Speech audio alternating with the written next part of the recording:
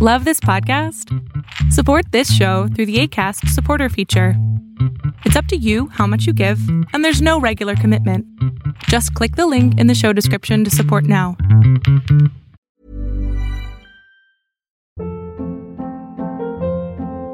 Hold up. What was that? Boring. No flavor. That was as bad as those leftovers you ate all week. Keke Palmer here, and it's time to say hello to something fresh and guilt-free. Hello Fresh. Jazz up dinner with pecan-crusted chicken or garlic butter shrimp scampi. Now that's music to my mouth. Hello Fresh. Let's get this dinner party started. Discover all the delicious possibilities at hellofresh.com. Hiring for your small business? If you're not looking for professionals on LinkedIn, you're looking in the wrong place. That's like looking for your car keys in a fish tank. LinkedIn helps you hire professionals you can't find anywhere else, even those who aren't actively searching for a new job but might be open to the perfect role. In a given month, over 70% of LinkedIn users don't even visit other leading job sites. So start looking in the right place. With LinkedIn, you can hire professionals like a professional. Post your free job on linkedin.com/achieve today. Fiction, science fiction, horror, fantasy, crime, LGBT, thriller. You have now entered the House of Mystery with your hosts, Eric Shapiro, David North Martino, John Copenhaver, and Al Warren. Heard on KCAA 106.5 FM Los Angeles, 102.3 FM Riverside, and 105.0 AM Palm Springs. Well, welcome back to the House of Mystery on KKNW 1150 AM Seattle and KCAA 106.5 FM Los Angeles. I'm your host today, Al Warren. And today we are jumping right into it because we've got a great guest, and always good to have him back. When we talk about true crime, he's got the experience that we need to see more of. And so here he is. It's M. William Phelps. Thank you for being here, Matt. Hey, thanks for having me, Al. I always appreciate your support. Wow, so you just keep on going. Where do you get the energy to keep on going? I see you've got a new book out. You've got a whole list of things going on with shows and wow, where does it come from? I don't know, Al. I just I do the same thing every day. You know, I get up at 5 in the morning, get on the hamster wheel and start running, and when it's time to stop, I stop, you know, and things kind of get done that way. And I'm very passionate about what I do. I love what I do, and I'm grateful and blessed to be able to do it. So I don't take it for granted, you know? Yeah. Well, and it shows, and that's probably why you last so long in the business and you stay on people's minds, because I think there's something about a passion or someone that does something that comes from the heart that is real, that it sticks with people. Yeah, I mean, definitely. It's the kind of books I read, the kind of documentaries that I watch are done by people who have skin in the game, you know, who have done it with heart, with passion, with dedication, and with focus. And so, you know, when I start a book or I started a documentary, whether I'm executive producing it, whether I'm creating it, writing it, or I'm in it, I put every single percentile of my soul into it. It's the only way I know how to do things, you know? Yeah. Oh, for sure. Now on the latest book, Where Monsters Hide, you know, sex, murder, madness in the Midwest. What was the idea? Where did that come from for you? How did you get on to writing this book? What was the happening, I would say, that turned you into following this through?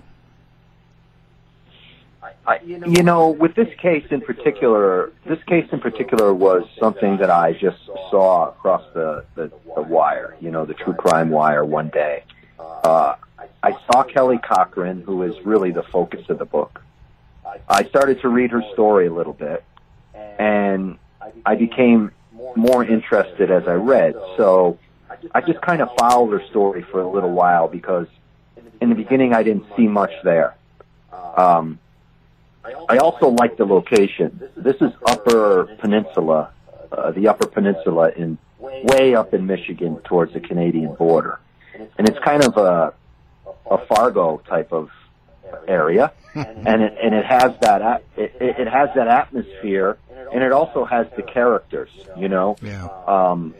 And this story kind of plays with that whole Fargo true crime. The theme of Fargo, and I'm talking about like the series on Hulu more than the movie. Right.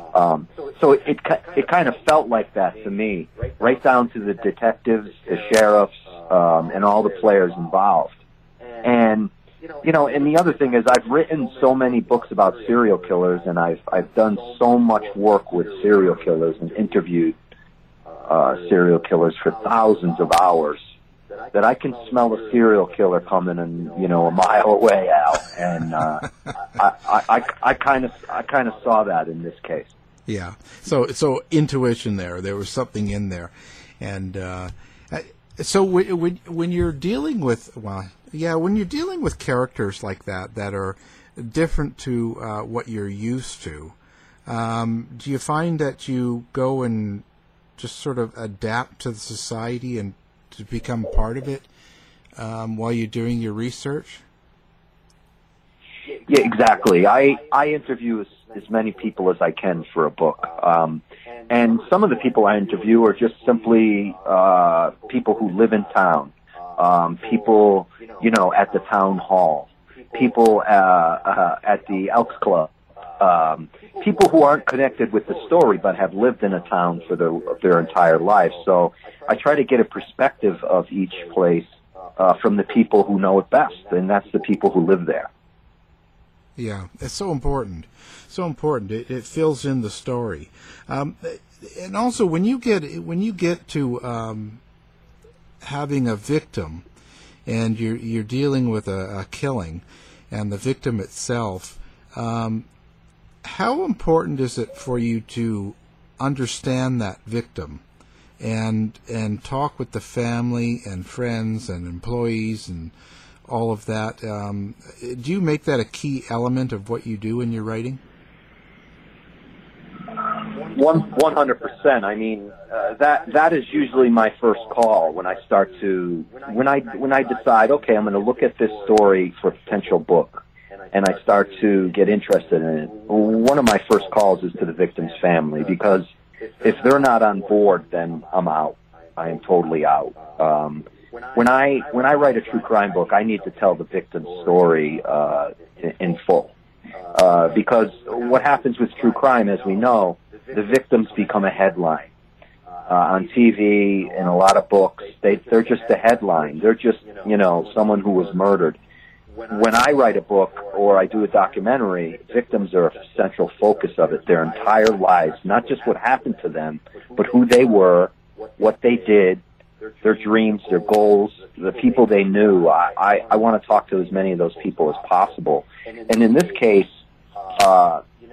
I started talking to, the victim's name is Chris Reagan, Sr., and I started talking to his son, Chris Reagan, Jr., and the more that I talked to Chris Reagan Jr., the more interested I became in writing this book, because there was a story there between a father and a son, as well as the father being a victim of a crime. Yeah, there's usually a pretty complex working going on that leads to a crime like this that a lot of authors will miss. They'll just use the main marks, so to speak. Do you associate that with the kind of the state of true crime? In television and books and everything right now, being so popular, it's almost to an exploitation of true crime? In many ways it is. I mean, there's so much of it now. There's so much of it on television, especially. Not so much in books anymore. The television market is kind of, which is good, is kind of eaten up part of the trashy end of true crime and taken it away, really. But yeah, I mean, I would agree with that all day long.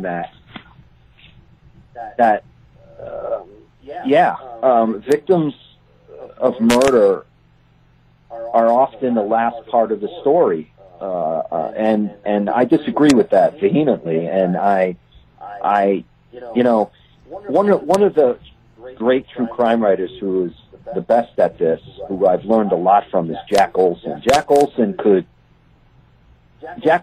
write a book, and he could get you so familiar with this victim and the family that by the time the victim was dead, you were crying with the family because you knew this person so well. And that takes a lot of research. It takes a lot of extra work, and it takes a lot of thinking, to be honest, of how you're going to do it. And that's missing in a lot of true crime television in particular. I would definitely agree with that.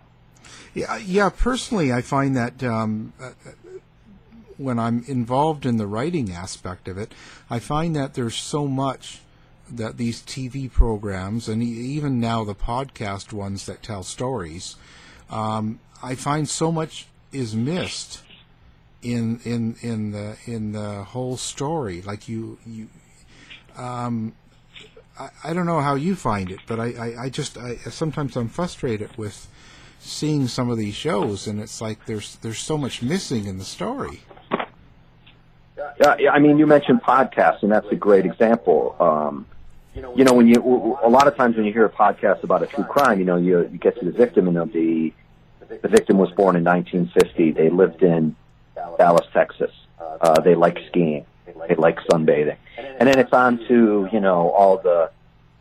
all the more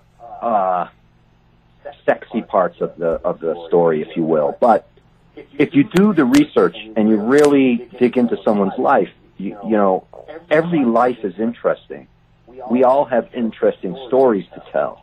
And victims of murder in particular, there's generally a little bit more than that, because of some element that led them to, I should say, the victims of murder that I write about, there's generally more to that, because there's always something that led them not to being murdered, but that there's something else going on in their lives. So in this particular case, we had an affair, that was going on. Right. So there's always another added level. But even when you go back and you start looking at, high school years, college years, I'm writing about a woman now who, a victim of murder now, who just had an incredible life. And it's a pleasure really for me, and it really humbles me to write about her entire life, because her entire life is so rich, but it is definitely missing in the podcast arena for sure. Yeah. There isn't the time for them to do the research, and then they're going offline and they're going on wherever they can get it. That's why I still particularly I'm not fussy on the stories. I'd rather get the people involved in the case, or the authors that go out and write it, the police, the victims' families. I'd rather hear from people involved, because you get a real feel for what happened more than just it's secondhand, Yeah, and to add to that, I mean, in order to write true crime like a novel, to write it like fiction, I 100% accuracy is what I'm after. I write nonfiction. I don't embellish. I don't make things up to make the story move along. Every single thing in the book is something I researched and found out. So in order to make that book read like a novel, you have to do an extensive amount of extra research on things you wouldn't even think of, like their favorite food, what kind of car did they drive, how did they dress, what was their habit every morning. So you have to get all this information in order to make the book read like a piece of fiction. Without it, you're just writing about a one-dimensional person, really. Yeah. It takes away the feeling of it, and now, have you ever had this where you've had one of your books used or yourself used with your information from a book on one of those shows, and they sort of have changed it or left a lot out? Has that ever come across for you? Well, yeah. I mean, as a producer and an executive producer of some of these shows, I know what it takes to be behind the camera as well as in front of the camera. And a lot of times when the show comes to me about a story I've written in one of my books, it's only going to be as good as who goes on camera. And then when you're dealing with TV, there's certain protocols, there's certain guidelines you have to follow from the network. So there's so many people involved when you're talking about a television program. There's so many executives involved that you're making a television show. You're not writing a book. You're not doing a podcast. You are making a television show for a television audience, and it has to meet all the criteria that the network really wants in their programming. So it really becomes cumbersome and it becomes constricted. It's very difficult. Yeah. I just wonder how. It's. I try to hand over. Yeah. I try to hand over all my research when a television production company comes to me for one of my books. I try to give them all of my research and say have at it and so I try to open everything up to them so they have the material, and that's all I can do. After that, it's out of my hands. Right. Yeah. Then it becomes in a way it becomes a little bit more entertainment then. Oh, absolutely. It's entertainment. It's pure entertainment. It's nothing but entertainment. Yeah. And unless you're making feature documentaries, like I'm in the process of making a documentary with Joe Berlinger right now, who did the Memphis 3, Paradise Lost trilogy. He's got the Bundy tapes now on Netflix, and so he's a documentary filmmaker. He's not making a show, a weekly series, if you will. Right. That's just one subject, boom. Like I'm on a show called Deadly Women. It's the same format. 13 seasons in, it's the same format every single week. So there's filmmakers out there who aren't doing that. They're making actual documentaries where they can get into the entire lives of everybody. It's more of a literary form, if you will, of TV. It's not entertainment. There's an entertainment value to it, but it's not entertainment specifically, whereas a lot of the true crime television on TV today is just it is entertainment. Yeah, and they're going to focus on things that keep you going. They don't want you to turn the channel, right? I mean, exactly. All the salacious moments of the crime are going to be up front. That's just the way it is. Yeah. Of course, the detective work plays a good major role in it to keep the mystery element going of the show. And of course, the killer. The killer's always a big catch. If you can interview the killer or you tell the killer's story, that's what people watching those shows want to see. And I get it. I understand. I've made those shows. I've made those shows. And it's hard. But I've made other shows too. So I've been on both ends of it. Yeah, it serves a purpose. So that docu series or that you're working on with Joe, that's the one about the Oklahoma City, right? No. I'm working on I'm working on a documentary based off my book Dangerous Ground, which the subtitle is My Friendship with a Serial Killer. I've been interviewing Happy Face Killer for going on 8 years now, and I'm very close to solving one of his unsolved crimes. And so the documentary is going to focus on my investigation into the unsolved crime. That must take a huge part of your life, but how about the mental element of it? I mean, dealing with a serial killer like that for so long and putting yourself through that mentally, where do you come out in the end? How does that change you? What a question, Al. It broke me. When I say interviewing a serial killer for 8 years, I don't mean a letter here and picking up the phone here and there. I mean, I have over 8,000 pages of letters from him to me. I have hundreds and hundreds and hundreds of hours of audio recordings from phone calls, and I have Skype video calls that we've done, not to mention all the prison visits, and not to mention all the thought about everything. It broke me. It broke me.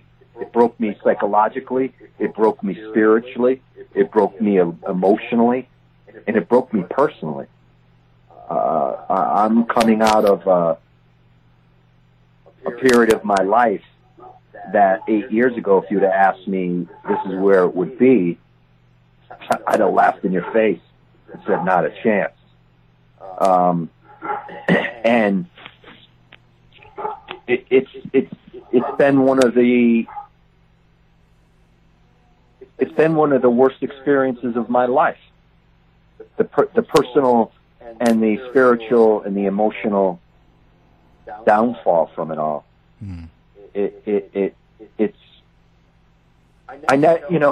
way I described it, when I was kind of doing a book tour with Dangerous Ground, and where I really get into the minutia of our friendship, if you will, with quotes, I spoke about it like this. When you enter into something like that, as a researcher like myself, as a writer, I had written several books about serial killers, but these were interviews I did, very constrained, prison interviews, couple hours, couple of follow-up phone calls, done. But when you enter into what I did, which was a project that getting into the mind of the serial killer and figuring out everything and really trying to break the serial killer into helping solve some of his own crimes, which is my goal. And I was kind of working with law enforcement behind the scene. He didn't know it. When you enter into something like that, what it's like is this. It's like jumping into cold water. You get into the cold water and it's shocking. It's alarming. But you stay in that cold water for a period of time and you start to get used to it. It starts to feel warmer to you. The water temperature hasn't changed, but you have just gotten used to it. But before you know it, you've got hypothermia, and you didn't even see it coming. So that's the metaphor I kind of used, and it's really the perfect metaphor, because that's exactly what happened. I never expected to end up with 8,000 pages of letters and dozens of paintings from this guy, Christmas cards, hundreds and hundreds and hundreds of hours of listening to him ramble about his crimes and about society and about victims and, just anything you could imagine. So yeah, that was full on. Now, the golden pot at the end of the rainbow for me in this is, I could redeem all of that by solving this case and identifying one of his Jane Does and bringing this poor girl who is a box of bones in a Florida lab with a number on it, bringing her home to her family and say, I've identified your missing daughter, who's been missing 25 years, and here she is. You can now bury her. that would be redeeming for me, because this Jane Doe that he murdered would now have a name. She wouldn't be a spirit roaming the earth anymore with no place to go. She would have a name, and this victim would be vilified in this. She would be finally, her story will finally be told, and it will have an ending. Right now, someone has a missing child, and they don't know, and they have no idea where she is, and it's her. And I have to put the two together. Yeah, I would find even when you solve that, the amount of emotional turmoil that and pain that you've had to go through for the years, it still changed you forever. Absolutely. And there's been so many ups and downs. You know, we've had breaks with, I say we, I mean me and my private investigator are the ones who basically have been working on it all these years with the help of, law enforcement and forensics and DNA and all this. But we've had moments where we had champagne on ice, and we were, figuratively speaking, we had champagne on ice, and we were, this is her. There's just no doubt. There's 100%. Everything fits. Everything fits. Bang, the DNA comes in. Not her. So there's been moments like that, and I say moments, but those moments take months to build up to, and then they come crashing down. But now I can sit here and say that 98% sure that I'm gonna identify her within the next. Life is full of awesome what-ifs, and some not so much, like unexpected medical costs. That's why United Healthcare provides Health Protector Guard fixed indemnity insurance plans to supplement your primary plan and help manage out-of-pocket costs. Learn more at UH1.com. If you thought the only way to get a more defined jawline with natural-looking results was through surgery, think again. Juvederm Volux XC is a non-surgical injectable gel filler that improves moderate to severe loss of jawline definition and can help you achieve natural-looking results with little downtime. Even better, this improved definition lasts up to 1 year with optimal treatment. No maintenance required. Improve jawline definition for a smooth, sculpted look with Juvederm Volux XC. For important safety information and to find a licensed specialist, visit Juvederm.com. That's JUVEDERM.com. Not for people with severe allergic reactions, allergies to lidocaine, or the proteins used in Juvederm. Common side effects include injection site redness, swelling, pain, tenderness, firmness, lumps, bumps, bruising, discoloration, or itching. There's a risk of unintentional injection into a blood vessel, which can cause vision abnormalities, blindness, stroke, temporary scabs, or scarring. Talk to a licensed specialist to find out if it's right for you. Hiring for your small business? If you're not looking for professionals on LinkedIn, you're looking in the wrong place. That's like looking for your car keys in a fish tank. LinkedIn helps you hire professionals you can't find anywhere else, even those who aren't actively searching for a new job but might be open to the perfect role. In a given month, over 70% of LinkedIn users don't even visit other leading job sites. So start looking in the right place. With LinkedIn, you can hire professionals like a professional. Post your free job on linkedin.com/achieve today. Hey, it's Ryan Reynolds, and I'm here with Keith, co-star of my upcoming film, If, only in theaters May 17th. Do you want to tell people the big news? All right, I'll do it. Sign up now and you'll get unlimited for $15 a month and 6 months of Paramount Plus Essential Plan on us. MintMobile.com/switch. Upfront payment of $45 equivalent to $15 per month. Unlimited over 40 gigabytes per month. Face lower speeds. Videos at 480p. Active Mint customers by 531.24 get 6 months of Paramount Plus Essential Plan. Auto renews after 6 months. Offer ends May 31st, 2024. Separate Paramount Plus registration required. Terms and conditions apply if rated PG.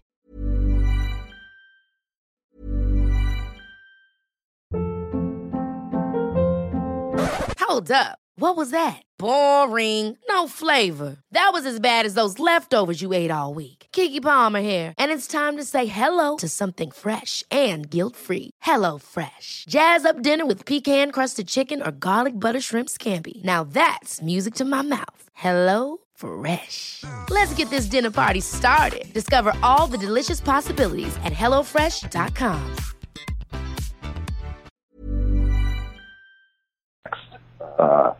6 months. Absolutely 98.9% sure. Well, let's hope so. All of these things help, and that leads me to two different directions there. One is the misconception, I think, or misunderstanding of what the serial killer really is in pulp culture. Huge misunderstanding. Huge. Yeah, because you've just dealt with this for years, and so you have an inside feel. And so you go home, sit down, put your feet up, turn on the TV, and on comes some show, and they show some serial killer it's just nothing like what it really is. It's not. The image we have in this country of a serial killer is really a guy who wears a clown suit, or it's Ted Bundy, or it's the Green River. It's the big name serial killers, right?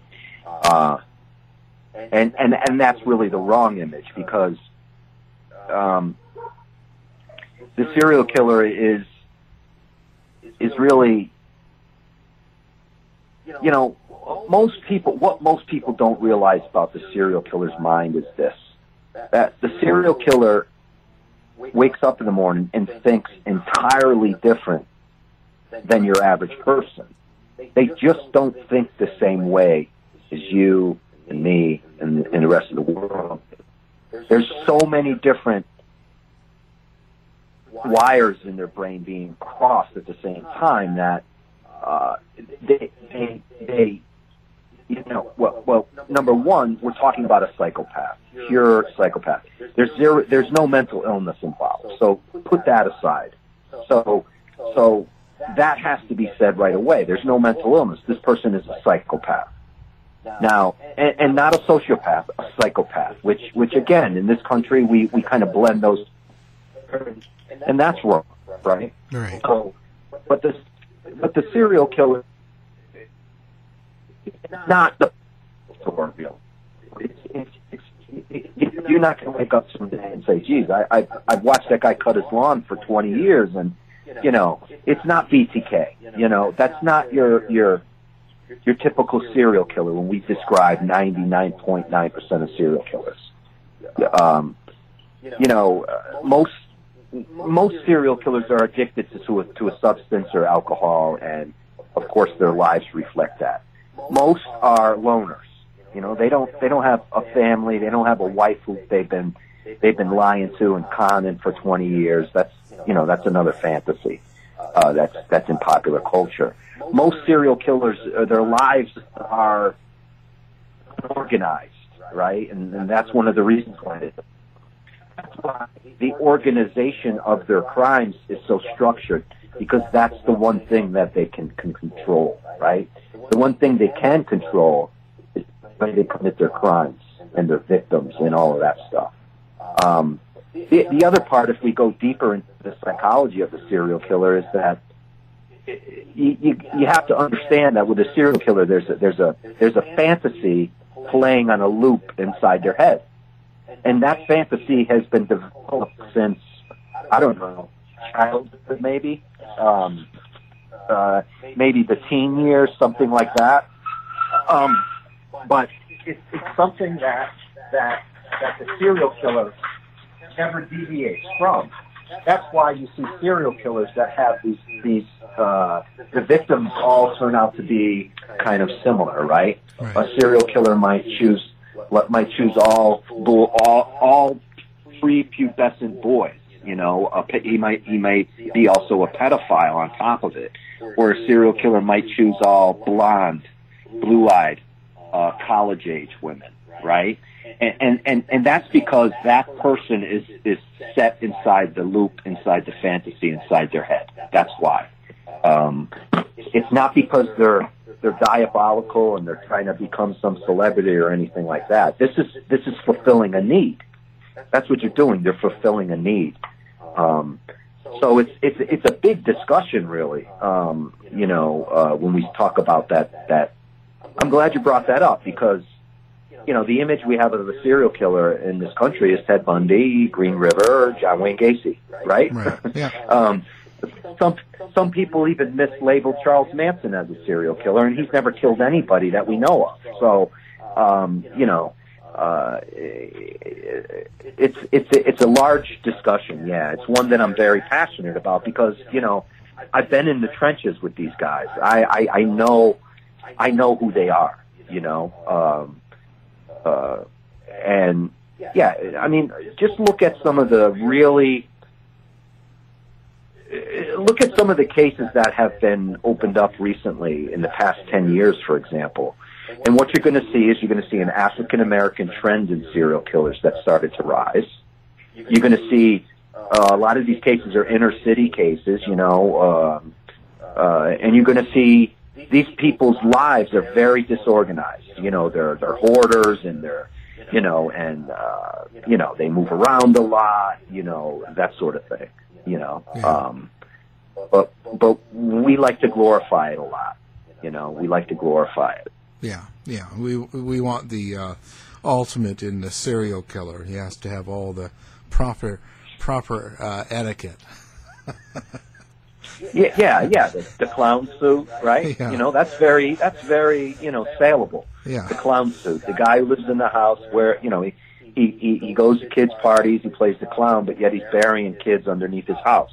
Yeah. It doesn't get any more sexy than that in true crime, right? Yeah. But that's the anomaly. That's the anomaly. That's not the norm. Yeah. That's what I'm saying. It's the anomaly.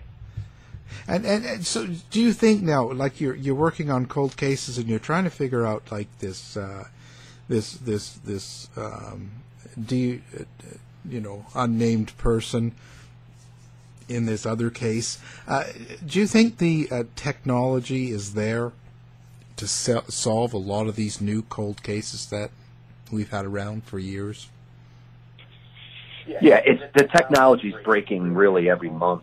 New technology in these cases. The problem is there's not enough manpower. There's no money, and basically there's just not enough people to dedicate to bringing out all these cases and really putting them through the testing.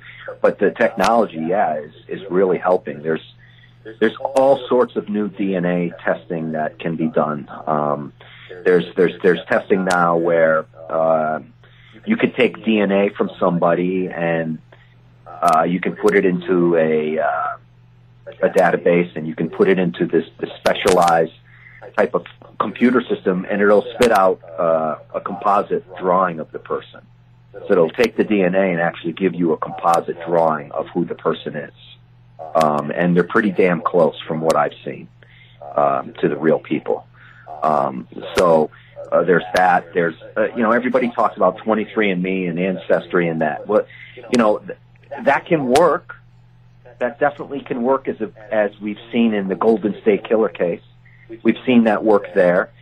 But you need a really great sample of DNA in order for that to work. And you also need to make sure that family members of that person are inside the database. So a couple of stars have to align for that process to work. When you talk about a 30-year-old cold case, if you don't have a good DNA sample, meaning, blood, saliva, hair, that sort of, not even hair really, because hair is kind of tricky, but blood, saliva, skin, tissue sample, if you don't have that, then it's really hard to do the ancestry thing. It's really hard to do it with bone marrow and that sort of thing. So, technology is really, really, really helping a tremendous amount. So do you think that now that our technology's moved further, do you think that this will also create a new type of killer, a new type of serial killer, and a new type of crime that will be ahead of what we do have? Do you know what I mean? Is it going to move it forward? You're talking about like Minority Report, that story by Philip K. Dick, Tom Cruise. No, and generally speaking, killers aren't that smart. Right. So killers really aren't that smart in that sense. The thing about today is really you cannot get away with murder today. It's very, very difficult to get away with murder today if you're just starting out, if you will. There's just so many ways for you to get caught today as opposed to 25 years ago or even 20 years ago, that it's very, very difficult if the manpower's there in order to investigate a crime. I do not think it'll make killers smarter, serial killers, because serial killers in general, some of them may have a high IQ, but that doesn't mean they're smart, right? It just means that they score well on testing and they're intelligent as far as books, academics or whatever. It doesn't mean that they are smart. And you can't outrun technology today. You can't do it. You can't do it. And the only thing I wish for, and I hope to see more of it as we move forward, is communication between districts and law enforcement. If there's more communication as far as crimes go, murders especially, then you're going to catch serial killers a lot sooner than you would 20 years ago, where they could kill 10 and then they were caught. And there is some technology being done to implement that. Meaning there's a computer system, there's a database system now that is kind of looking for clusters of murders. So let's say, you're in the Pacific Northwest area. Let's say, okay, in Spokane, and then in Seattle, and then in Portland, over the course of 3 months, a different girl was found, let's say, strangled to death and missing like 2 fingers. Years ago, you would have to have those law enforcement agencies in those different places communicate that information in different ways, maybe over the wire or, whatever. Now there's actual computer programs looking for those clusters to pop up, and then they point them out to law enforcement. Now, this is a little bit of a deep question. If you don't want to get into it, that I understand. Do you think that? Do you think law enforcement and the serving of investigations against lower income people in their murder cases is still quite bad? Do you think it's equal all the way around? It's definitely not equal. If you're poor in the inner city and you're a minority and you're in court facing a murder rap, chances are you're going to get convicted. If you're wealthy, you come from a wealthy family, and you're white and you're blue-eyed, and you got the high-powered attorney, you got a much better shot at getting away with it. That's just the way humanity works, and it's sad, it's disgusting. And I talk about this a lot. I talk about the fact that minorities get the bad end of everything in the justice system, and it's wrong. It's absolutely wrong. And if you're asking me if law enforcement sometimes goes after them and knows that they can get a conviction a little easier, yeah, absolutely they do. Absolutely they do. Of course, we're not talking about all law enforcement. We're just talking about, some. Right. But yeah, and we're seeing that more and more play out where we're seeing wrongfully convicted minorities get let out of jail after 30 years, 20 years, 40 years. I just got involved in a case maybe 6 months ago in Oklahoma City. I'm going to be executive producing and writing a documentary about a guy named Daniel Holtzclaw, who's serving 263 years in an Oklahoma state penitentiary for raping being convicted of raping, sexually assaulting 13 women, and he was an Oklahoma City cop at the time.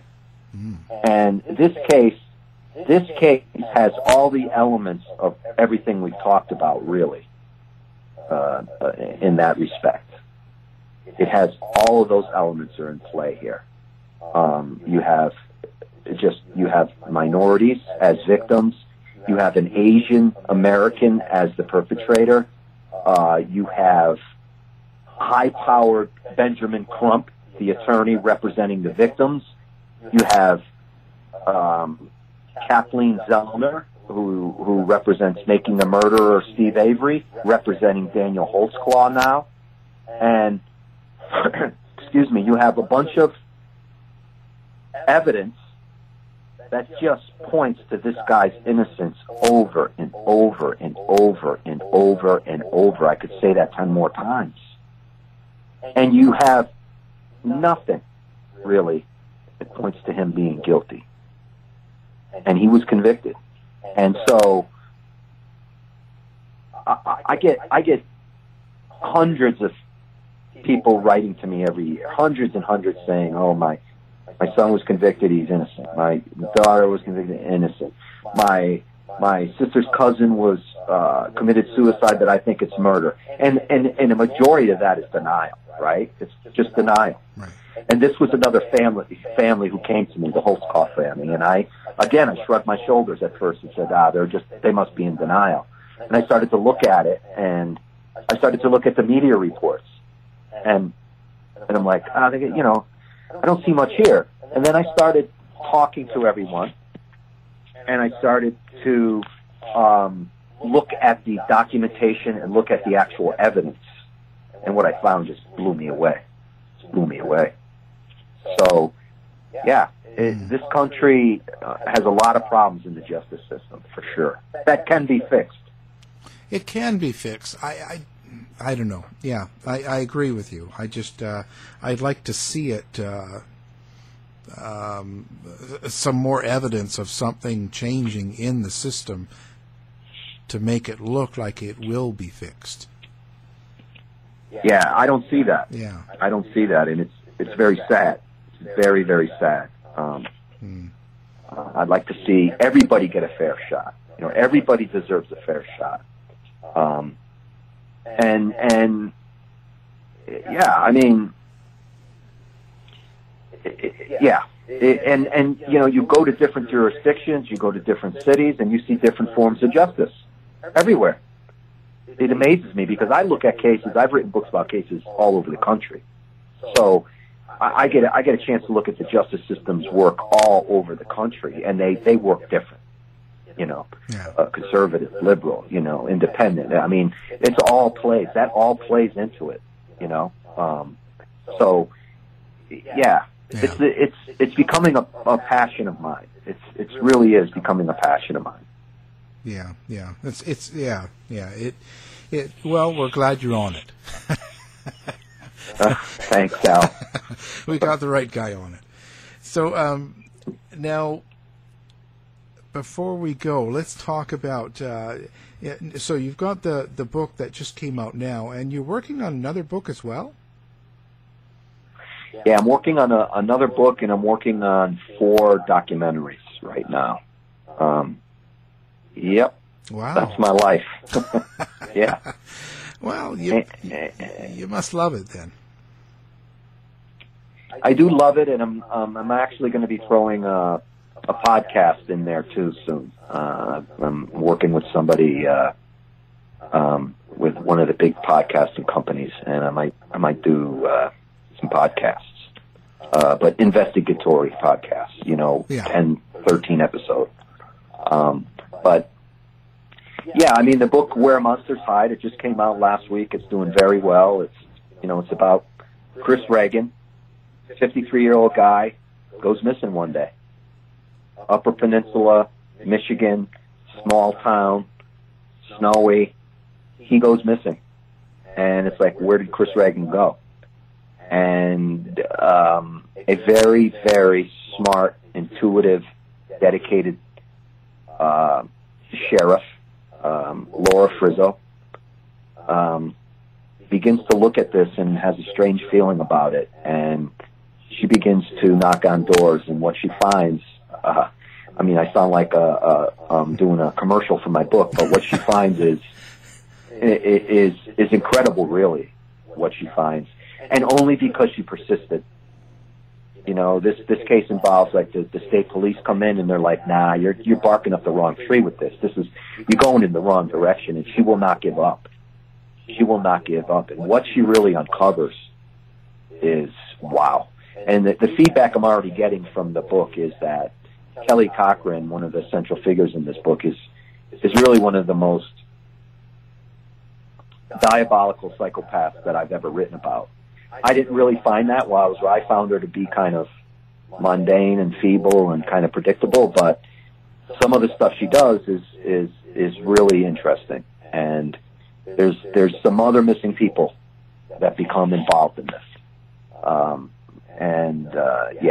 It involves, jigsaws and power tools and pigs and a pig farm, and it involves a lot of things that, lots of sex. You know, she was cheating on her husband with, 4 or 5 different guys at a time. And we're talking Upper Peninsula, Michigan here. We're talking, as small town as it gets, really. Yeah. So it's where monsters hide. Sex, murder, and madness in the Midwest. That's the perfect title. Yeah. I'm looking forward to listening to it. I just picked it up on the audio book. So I'll be excellent. Thank you. I'll be excited. Keep me up at night. Excellent. Well, This one will, Al. Yep. This one will.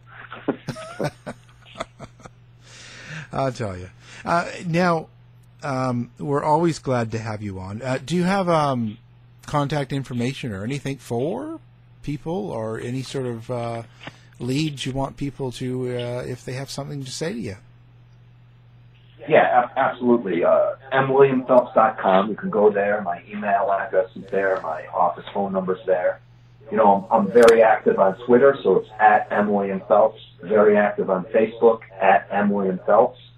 And, send me messages, send me tips, send me things you want me to look into. And, if they interest me, I'll definitely be looking into them.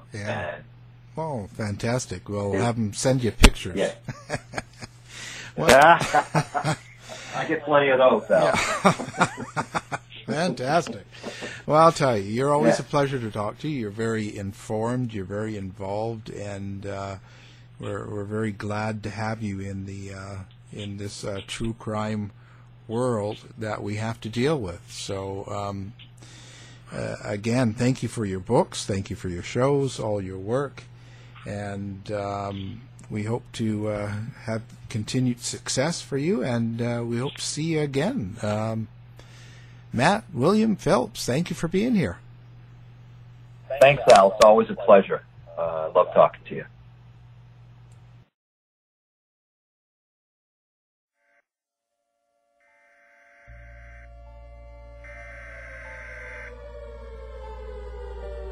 We interrupt our programming.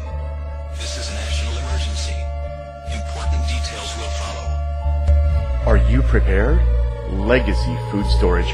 The best way to protect your family is by being prepared. Go now to legacyfoodstorage.com. Use coupon code HOM15 now for 15% off. Quick, go!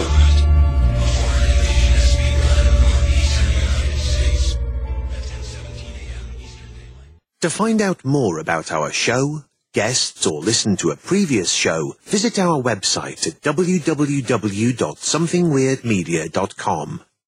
Show's over for now. Was it as good for you as it was for me? Well, good night.